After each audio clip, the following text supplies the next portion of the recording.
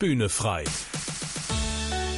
Der Podcast von ERF Pop mit Tabita Bühne. Das ist der Zauber des Wechsels. Wenn so ein Jahr zu Ende geht und ein neues vor uns liegt, dann haben wir die Chance für einen Neustart und dieses großartige Gefühl, dass alles besser und leichter und schöner werden kann. Das war ein Start ins neue Jahr, wie wir ihn wohl alle noch nicht erlebt haben. Vieles war anders und ungewohnt bei diesem Jahreswechsel. Und dennoch gab es auch diesmal wieder eine Sache, die jedes Jahr gleich ist. Sehr viele Menschen haben gute Vorsätze fürs neue Jahr gefasst. Sie wollen Dinge anders machen, ihr Leben neu gestalten und schlechte Angewohnheiten ablegen, ja und gute Verhaltensweisen annehmen. Tja, und dann kommt es oft, wie es eben jedes Jahr so kommt, da wird nichts draus. Nach wenigen Wochen, manchmal sogar nur nach wenigen Tagen ist wieder alles beim Alten. Und gekrönt wird das Versagen dann noch mit dem Frust darüber. Wir zeigen in dieser Ausgabe von Bühne frei auf, wie es anders laufen kann. Gute Vorsätze Wirklichkeit werden lassen. Mit dabei sind wie immer Tabita Bühne und Horst Gretschi. Hallo. Ja, Tabita, Hand aufs Herz. Wie oft bist du denn schon mit deinen guten Vorsätzen fürs neue Jahr gescheitert? Darin war ich über viele Jahre lang ein großer Meister. Also besonders erfolgreich war ich darin, mir Dinge vorzunehmen, die sich gegenseitig widersprechen, was ich aber noch nicht mal wirklich gemerkt habe. Dann hatte ich viel zu viele und zu hohe Ziele, also getreu nach dem Motto, wer alles auf einmal ändern will, scheitert verlässlich. Also ich habe tatsächlich immer nur dann meine Vorsätze erreicht, ich habe mir das auch mal dokumentiert und angeguckt, immer nur dann war ich erfolgreich, wenn ich mich auf meine Ziele gefreut habe. Also alles andere war echt zum Scheitern verurteilt. Aber wie ist das denn bei dir? Nimmst du dir überhaupt was vor, oder? Es ist relativ wenig, das muss ich ganz ehrlich zugeben, weil ich bei mir selbst auch gemerkt habe, das bringt nichts. Ja, ich habe jetzt ein paar Sachen gemerkt im Laufe dieses Jahres. Okay, das klappt, wenn ich so vorgehe, dass ich mir nicht sage, ich will bestimmte Dinge tun oder lassen, sondern ich mache es einfach. Und versuche es jeden Tag neu zu machen. Wobei, ja, für das Jahr 2021 habe ich mir dann schon noch so das ein oder andere jetzt auch vorgenommen, dass in diesem Jahr jetzt anders werden soll. Aber ich halte mich damit immer ganz gerne zurück, damit öffentlich rauszugehen, weil ich mir denke, es ist dann immer blöd oder peinlich, wenn man es dann nicht hinbekommt. Wobei, weiß ich nicht, ob das überhaupt die kluge Entscheidung ist. Das kannst du uns sicher dann gleich auch noch verraten, aber ich gebe es mal zurück an dich. Was hast du denn dir für 2021 jetzt vorgenommen? Willst du das verraten? Ja, natürlich. Ich glaube nämlich, das bringt was, wenn man das öffentlich bekennt, weil dann wird man auch immer wieder dran erinnert. In diesem Jahr ist es tatsächlich lustig, weil eigentlich wollen wir, glaube ich, alle nur, dass es wird wie früher, ne, vor Corona. Also ich glaube, in diesem Jahr hat man andere Wünsche und Vorsätze vielleicht. Bei mir ist es zumindest so, dass ich mich jetzt nochmal neu fokussiert habe, was kann ich eigentlich machen, auch wenn ich ja jetzt noch nicht genau weiß, wie sich das mit Corona entwickelt, welche Ziele gehe ich an. Und bei mir ist es so, dass ich beruflich neue Wege gehe und da natürlich hoffe, dass ich mit diesem Projekt auch vielen Menschen helfe, gesünder und erfolgreicher zu sein im Alltag. Dann habe ich mir zum Ziel gesetzt, ein Kinderbuch und einen Roman zu schreiben. Charakterlich möchte ich resilienter werden und den Stress reduzieren. Da habe ich mir auch schon ein paar Bücher bestellt und meine Mitstreiter informiert. Und ich möchte gerne einen Malkurs machen, was ich schon eigentlich ewig machen will, aber mir eigentlich noch nie so richtig vorgenommen habe. Und dann, auf jeden Fall so einen Entspannungskurs nach Jakobsen habe ich mir vorgenommen. Ich will in Armenien laufen gehen und ich möchte jeden Tag darauf gespannt sein, was Gott tut und mir auch wirklich Zeit für ihn nehmen. Also 20 Minuten auch ohne Handy und Laptop in der Stille verbringen, das habe ich mir vorgenommen. Dann, für mein Freundschaftsziel habe ich mir ausgesucht, die sächsische Schweiz, dass ich mit meinen Geschwistern da wandern gehe und mit meiner Freundin Anna an einem Lauf teilnehme, an einem Ort, wo wir beide noch nicht waren. Da freue ich mich schon drauf. Und dass wir weiterhin einmal in der Woche in den See springen. Also egal bei welchem Wetter und zu welcher Jahreszeit. Und für die Ehe habe ich mir vorgenommen, dass ich und Markus wieder Tennis spielen, was sicherlich lustig wird. Und dass wir morgens immer zusammen eine kleine Andacht machen. Also es sind eine ganze Menge Sachen. Und jetzt sind sie öffentlich und ich werde sicherlich auch von einigen daran erinnert werden. Okay, ja, das ist echt eine ganze Menge, was du dir da vorgenommen hast. Warum wollen denn Menschen eigentlich, dass sich zum Beginn des neuen Jahres was verändert, beziehungsweise sich da was vorzunehmen? Woran liegt das? Also klar, es ist ein besonderes Datum, aber gibt es da sonst noch Gründe? Ja, auf jeden Fall. Also das ist der Zauber des Wechsels. Wenn so ein Jahr zu Ende geht und ein neues vor uns liegt, dann haben wir die Chance für einen Neustart und dieses großartige Gefühl, dass alles besser und leichter und schöner werden kann. Also wir träumen ja gerne. Wir sehen, dass die Zeit so schnell vergangen ist in den letzten 12 Monaten und was wir alles gerne machen wollten und nicht geschafft haben und was wir uns wünschen und was wir bräuchten, um glücklich zu sein, das steht uns dann klarer vor Augen. Einfach weil die Zeit so schnell vergangen ist und wir sehen, okay, jetzt kommt ein neues Jahr. Wir ziehen Resümee und überlegen, was anders laufen soll. Und dann kommt eben dieser große Wunsch, dass man doch nochmal neu anfangen kann, dass man doch nochmal vielleicht auch sich selbst irgendwie entwickeln oder neu erfinden kann. Das ist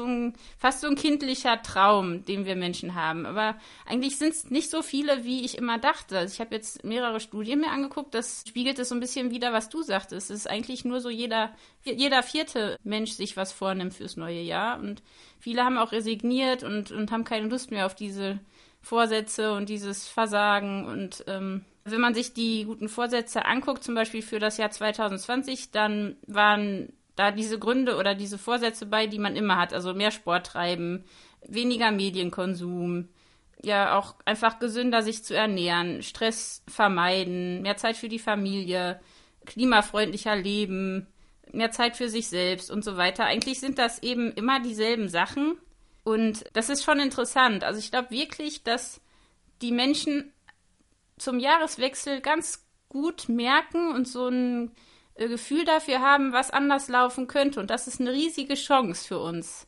Weil in jedem Neustart liegt ja auch so eine Kraft, so diese Kraft, die man im Alltag vielleicht nicht hat, aber zum Jahreswechsel hat man nochmal so einen Push. Und ich glaube, den kann man dann ganz gut nutzen. Also Menschen brauchen schon irgendwie so einen Anlass, so wie du es nennst, so einen Push, um aus den Pötten rauszukommen. Woran liegt es denn dann aber, dass Menschen scheitern mit ihren guten Vorsätzen, weil die Motivation ist ja anscheinend doch bei vielen da. Ja, auf jeden Fall. Also wir sind stets bemüht.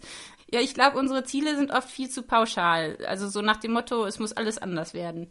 Und wir scheitern, weil wir uns unrealistische Sachen vornehmen, uns ständig mit anderen vergleichen, uns vielleicht auch Ziele suchen, die uns eigentlich gar nicht gut tun und die uns das Leben nur noch stressiger und noch komplizierter machen. Das habe ich immer gut hingekriegt, jahrelang.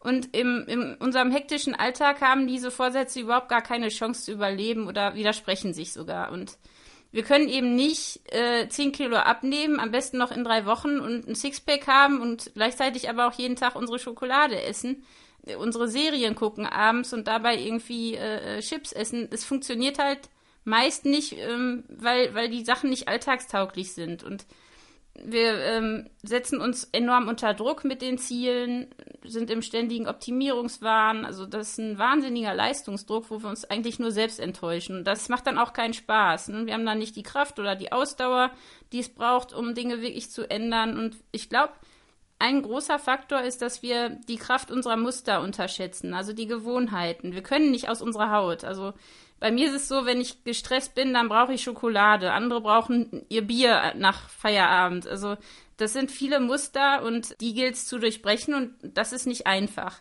Und ja, dann, glaube ich, ist noch ein wichtiger Faktor, dass die Motivation falsch gewählt ist. Also zum Beispiel wollen ja viele abnehmen oder gesünder leben. Das sind auch vernünftige Ziele, aber die machen einfach keinen Spaß. Die motivieren uns nicht. Also wer Sport machen will, um abzunehmen, der bleibt nicht dabei. Das habe ich ganz oft erlebt. Und es bringt auch nichts, laufen zu gehen, nur weil man da Kalorien verbrennt, wenn man da partout überhaupt gar keinen Spaß dran hat. Also wenn man dann nach 3 bis 5 Wochen merkt, es macht keinen Spaß, hört man einfach auf, anstatt dass man sich einen Sport sucht, wo man wirklich Freude hat und vielleicht ein paar Kalorien weniger verbrennt. Und ja, also wenn das Ziel keinen Spaß macht oder wenn wir uns was vornehmen, was wir vom Kopf her wissen, was gut wäre. Also zum Beispiel der Arzt sagt, ich soll aufhören zu rauchen oder ja, mein Therapeut sagt, ich muss Stress reduzieren oder mein Partner sagt, ich muss irgendwas tun. Ich sollte oder ich müsste irgendwas tun. Das geht nicht. Also wir brauchen wirklich eine Motivation, die uns antreibt und da hilft es halt, sich echt mal zu fragen, was motiviert mich eigentlich? Was sind die Maßnahmen, die ich treffen müsste? Und was müsste ich denn zum Beispiel tun, um Stress zu reduzieren? Also welche Maßnahmen brauche ich? Wie könnte ich das umsetzen? Diese Fragen lässt man weg. Man macht sich quasi Vorsätze, ohne dann sich sozusagen auch klar zu machen, was bedeutet das konkret. Also es sind so Hirngespinste, ne? So Wolkenschlösser, die man baut. Man möchte gern was, aber man will noch nicht so genau eigentlich wissen, was einen das kosten wird. Genau, ja. Genau. Wie war das denn bei dir persönlich? Du hast ja ganz am Anfang gesagt, ich bin so oft gescheitert mit meinen guten Vorsätzen. Jetzt hast du dir auch für dieses Jahr ganz viele wieder vorgenommen, was du alles machen willst und was du vorhast, was du auch ändern willst. Was stimmt dich denn optimistisch, dass das jetzt klappt? Beziehungsweise irgendwann hast du ja auch den Turn bekommen, dass du von den guten Vorsätzen, sich die vornehmen, hin zum sie werden auch Wirklichkeit gekommen bist. Wie ist dir das bei dir geglückt? Also erstmal habe ich mir wirklich ganz viel Zeit genommen, das war während der 3 Jahre in Indien, um mal rauszufinden, woran liegt das überhaupt? Wann habe ich mich in meinem Leben ändern können und wann nicht? Und in den Ausnahmefällen, wo es mir gelungen ist, was waren da die Erfolgsfaktoren? Und da habe ich mir echt viel Zeit genommen. Ich habe auch viel gelesen, auch generell über das Gehirn, eben über diese Muster, wie sich Menschen ändern, über Ernährung, über Mentaltraining. Ich habe ja auch viele Weiterbildungen gemacht und im systemischen Coaching viel gelernt.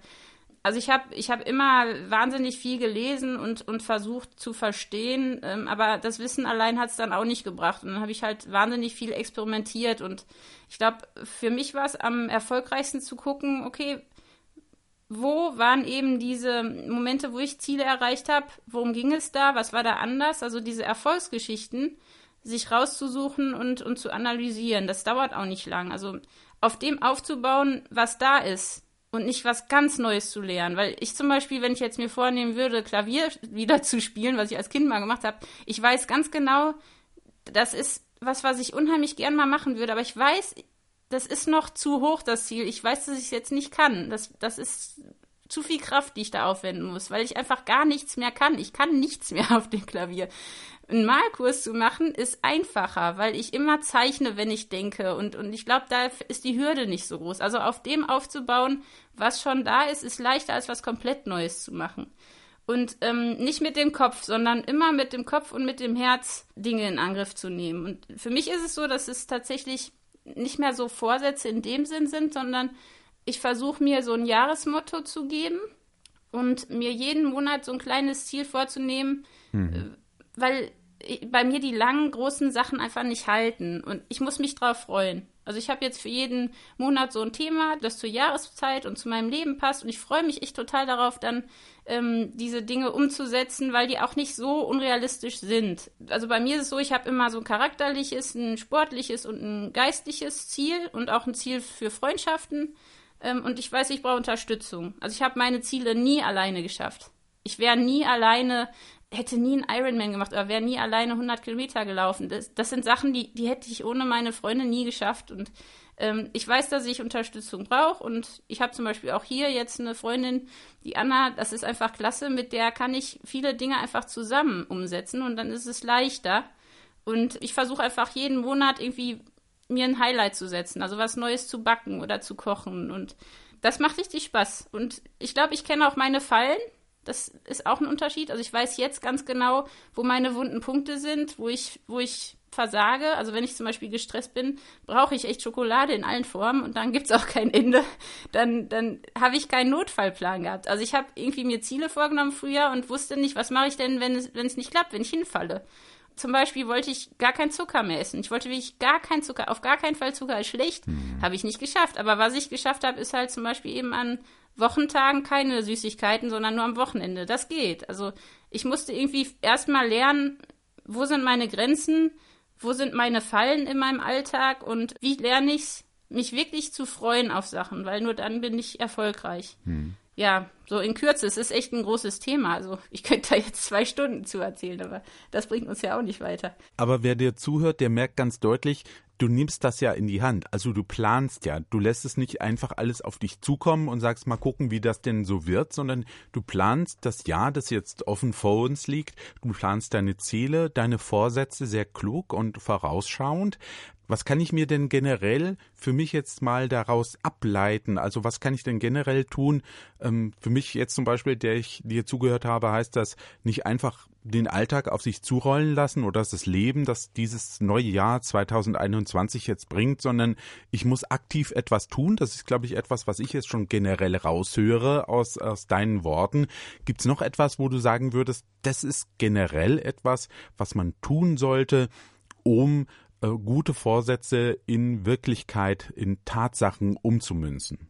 Ja, also du triffst eigentlich so ein bisschen den Punkt der Selbstwirksamkeit. Also wenn wir jetzt das Leben auf uns zukommen lassen, gerade jetzt in dieser Zeit, wo so viel unsicher ist, wo wir nicht genau wissen, wann können wir in den Urlaub fahren oder nicht und was kann ich überhaupt noch machen, was wird wieder erlaubt sein, kann ich irgendwann wieder auf ein Konzert gehen und so. Das sind ja viele Dinge, die wir nicht in der Hand haben. Aber wenn wir uns Vorsätze nehmen, wenn wir uns Pläne machen, die wir selber in der Hand haben, wo von außen gar nicht irgendwas passieren kann, dass es einschränkt. Das gibt's ja. Also dann haben wir das Gefühl, unser Leben mehr in Kontrolle zu haben oder etwas tun zu können und das macht das Leben wirklich schöner, weil ich werde dann nicht gelebt, sondern ich lebe und ich glaube, wir brauchen immer einen wirklich guten Grund, um was ändern zu können. Also entweder muss uns wirklich das Wasser bis zum Hals stehen, also eine Krankheit oder es stirbt jemand in unserem Umfeld oder wir werden schwanger oder eine Hochzeit kommt, dann ist man irgendwie total motiviert und gerne bereit, ein Opfer zu bringen und was zu ändern. Aber wir sind Gewohnheitstiere. Das heißt, wir müssen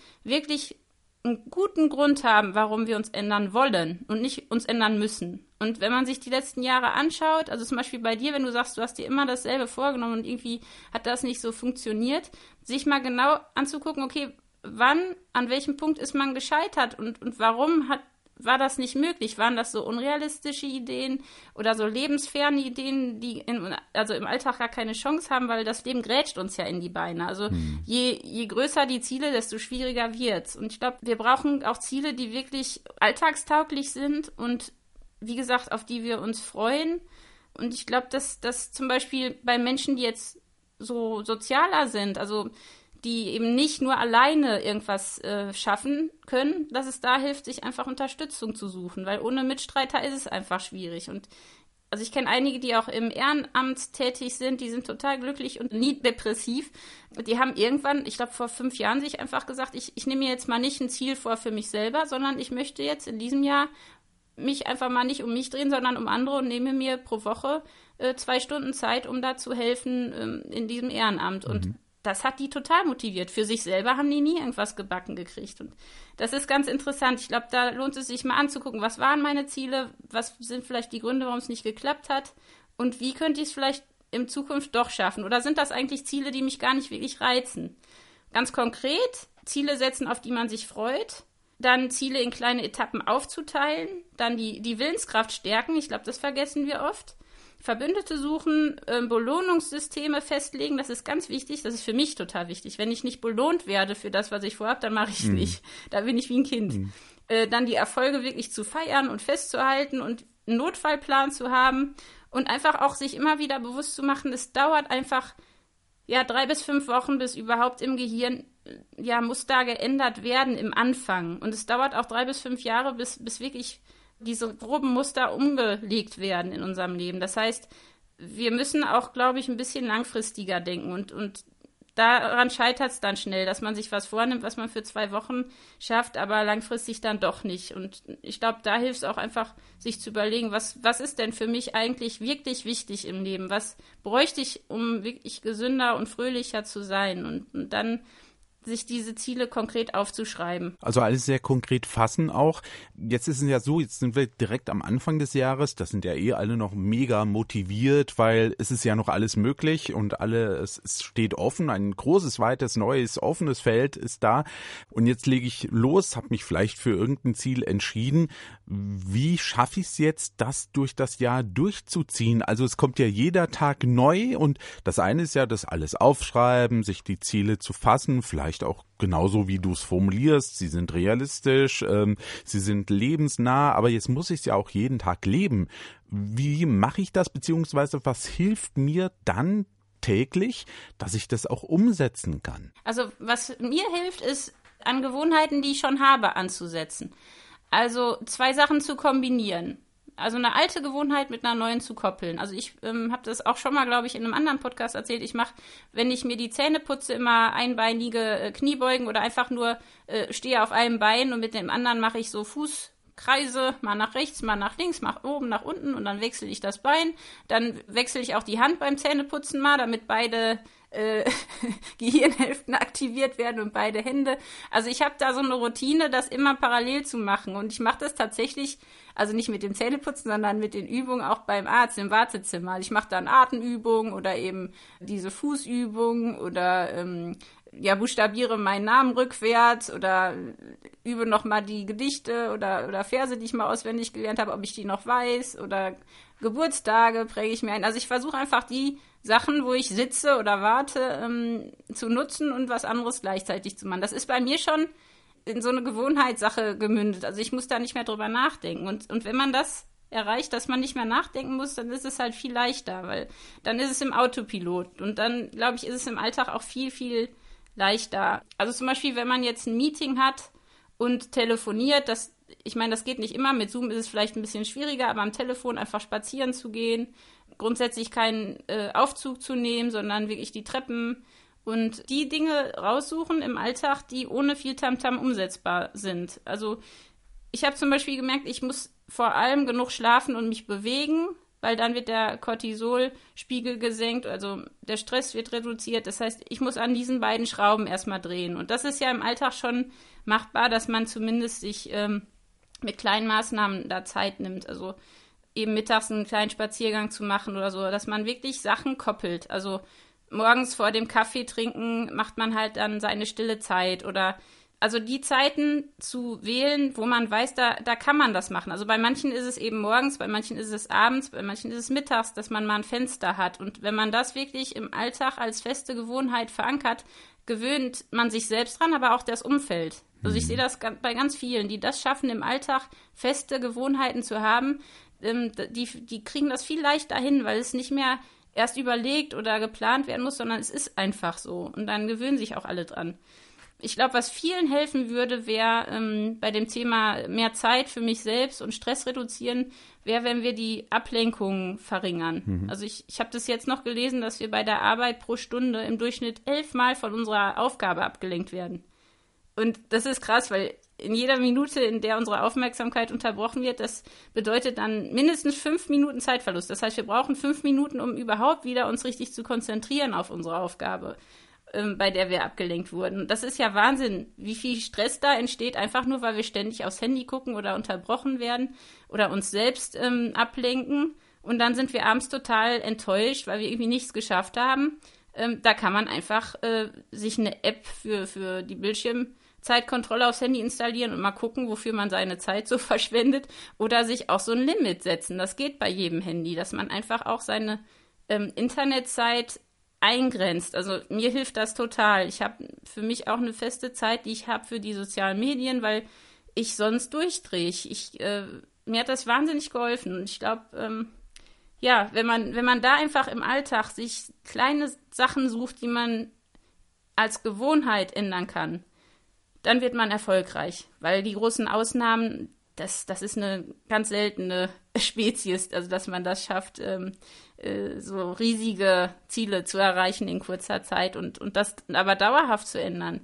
Das verändert das Leben zum Guten. Und ich glaube, da muss jeder vielleicht sich einfach nur 2, 3 Sachen aussuchen. Ich nehme mir immer sehr, sehr viel vor, aber ich glaube, es reicht auch, sich einfach 2, 3 kleine Sachen vorzunehmen, die im Alltag zu ändern und die Gewohnheiten zu koppeln. Das ist vielleicht auch einfacher, eben diese kleinen Dinge erstmal zu machen, die man kontinuierlich jeden Tag machen kann. Weil ich dachte auch gerade, es gibt natürlich auch so Dinge, ich bin auch so einer, mehr Sport ist zum Beispiel so ein Thema, ne? Jedes Jahr, ich mache mehr Sport und dann kommt es natürlich, dann ist das Wetter draußen nicht gut, dann geht's mir nicht so gut, dann finde ich keinen, der mitmacht. Alleine laufen ist halt mega langweilig irgendwie auch. Sind wir mal ehrlich, es gibt dann schon auch Rückschläge, ne? Und ich bin auch einer, ich gebe das ganz ehrlich zu, wenn dann sowas kommt, denke ich, jetzt hast du es wieder nicht gemacht, jetzt hast du versagt. Ja. Beim nächsten Mal, man kommt sich dann blöd vor, jetzt fängst du wieder an, ja super. Das ist so ein bisschen so eine Baustelle, ne? Was mache ich denn, wenn eben so eine Lücke entsteht? So eine erzwungene Lücke kann es ja sein. Oder eben, weil ich mich mal selbst nicht motivieren konnte. Flinte ins Korn ist eigentlich nicht die richtige Lösung dann, oder? Nee, aber ich glaube, das ist ganz genau der Punkt. Wenn wir uns selbst enttäuschen, fällt es sehr schwer aufzustehen. Und wenn wir alleine hinfallen, ist es doppelt schwer. Deswegen glaube ich, wenn du zum Beispiel dir vornimmst, ich möchte jetzt mehr Sport machen und du weißt schon, dir macht Laufen nicht so viel Spaß und zumindest alleine nicht, dann such dir jemanden, mit dem du wirklich 1-2 Mal in der Woche laufen gehst, wo das einfach ein fester Termin ist. Wenn das aber dann nicht gelingt, das mit dem Laufen, dann machst du stattdessen wirklich einen schnellen Spaziergang. Oder wenn jetzt was anderes passiert, das Wetter ist schlecht oder was weiß ich, Gewitter draußen, dass du dann zum Beispiel in der Wohnung einfach auf der Stelle gehst oder Trampolin springst, wenn du ein Trampolin hast, oder einfach Übungen machst, also für den Rücken. Es gibt ja im Internet auch zig Videos, wo man einfach was machen kann, dass man für jeden Sport oder Fahrradfahren oder Gartenarbeit, also dass man einfach eine Alternative hat. Also ich habe für jedes Ziel, das ich nicht schaffe, ein kleines Alternativziel, das ich auf jeden Fall schaffen kann. Also wenn ich zum Beispiel richtig stressigen Tag habe und ich kann nicht eine Stunde rausgehen, weil ich bin jetzt schon länger verletzt und kann nicht laufen, dann muss ich mir eine Alternative suchen. Und ich glaube, das wird vielleicht helfen, wenn du eben dann das nicht mit dem Laufen schaffst oder das einfach keinen Spaß machst. Was gibt's denn für eine andere Form der Bewegung, die du machen könntest, die dir vielleicht mehr Spaß macht oder die dann umsetzbar ist, wenn es mit dem Laufen nicht klappt? Und dann nochmal eine andere Alternative, wenn du echt mal nur 8 bis 12 Minuten Zeit hast. Zum Beispiel dann wirklich mal so 1-Minuten-Workouts, also Liegestütze, Crunches, einfach auf dem Boden irgendwas zu machen, wo man sagt, so, ich mache jetzt 8 Minuten wenigstens das. Also ich glaube, wenn wir irgendwas Kleines machen, dann freuen wir uns auf jeden Fall mehr, als wenn wir gar nichts machen. Ne? Also dieses einfach eine Alternative bereit zu haben. Ich glaube, also mir hat das geholfen. Ich weiß nicht, ob das was für dich wäre, aber ich glaube, wenn man dann so scheitert und sich selbst enttäuscht und ganz aufhört, dann ist es irgendwie auch bitter und dann verbindet man mit Sport auch immer nur was Negatives. Und ich glaube, das ist ein großes Problem. Da freut man sich gar nicht mehr drauf. Und das ist schade. Also eigentlich ist alles besser als nichts tun und sich einfach sacken lassen, sondern was suchen eben, was man machen kann, weil man es eben auch selbst will. Du hast es ja gesagt, man muss sich selbst dazu motivieren, man muss selbst den Wunsch haben, dass sich was ändert. Ich glaube, das ist überhaupt das Entscheidende, ne? Dass man sagt, ich möchte das. Genau, und vielleicht auch mit der Familie zusammen, ne? Wenn man Kinder hat oder mit seinem Partner zusammen was macht, das verbindet einen auch nochmal. Also da kann man manchmal auch 2 Fliegen mit einer Klappe schlagen. Vielleicht findet man ja was Gemeinsames. Das wäre natürlich das Ideal, dass man gewissermaßen auch noch in der Partnerschaft was voranbringt, was man sich vielleicht auch zusammen vorgenommen hat, so wie du mit deinem Mann Tennis spielen. Das ist natürlich toll, wenn man das machen kann und wenn man jemanden findet. Ja, also die Chancen sind da. Das neue Jahr hat eben erst begonnen. Das können wir alles machen, darauf hinarbeiten, dass wir uns verändern. Und dafür haben wir euch jetzt natürlich eine Menge Tipps auch schon an die Hand gegeben. Ihr könnt auch natürlich eine Menge Tipps nachlesen, denn Tabita, du hast ja auch ein passendes Buch zu dem ganzen Thema geschrieben.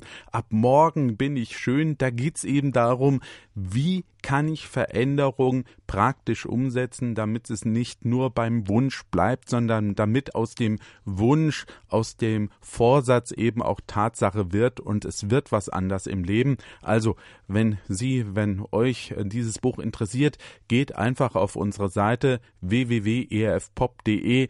Da findet ihr es, da findet ihr auch unseren gesamten Podcast und was wir alles schon so bei den letzten Podcasts hier bei Bühne frei behandelt haben. Schaut drauf, es ist wirklich hilfreich und gut. Naja, und manch einer hat vielleicht auch einen ganz speziellen Wunsch für das neue Jahr, nämlich die Liebe des Lebens zu finden. Wie das gelingen kann und welche Fehler man dabei nicht machen sollte, darüber reden wir dann im nächsten Podcast, der Mitte Januar zu hören sein wird. Ja, bis dahin wünschen wir schon mal einen guten Start ins Jahr 2021.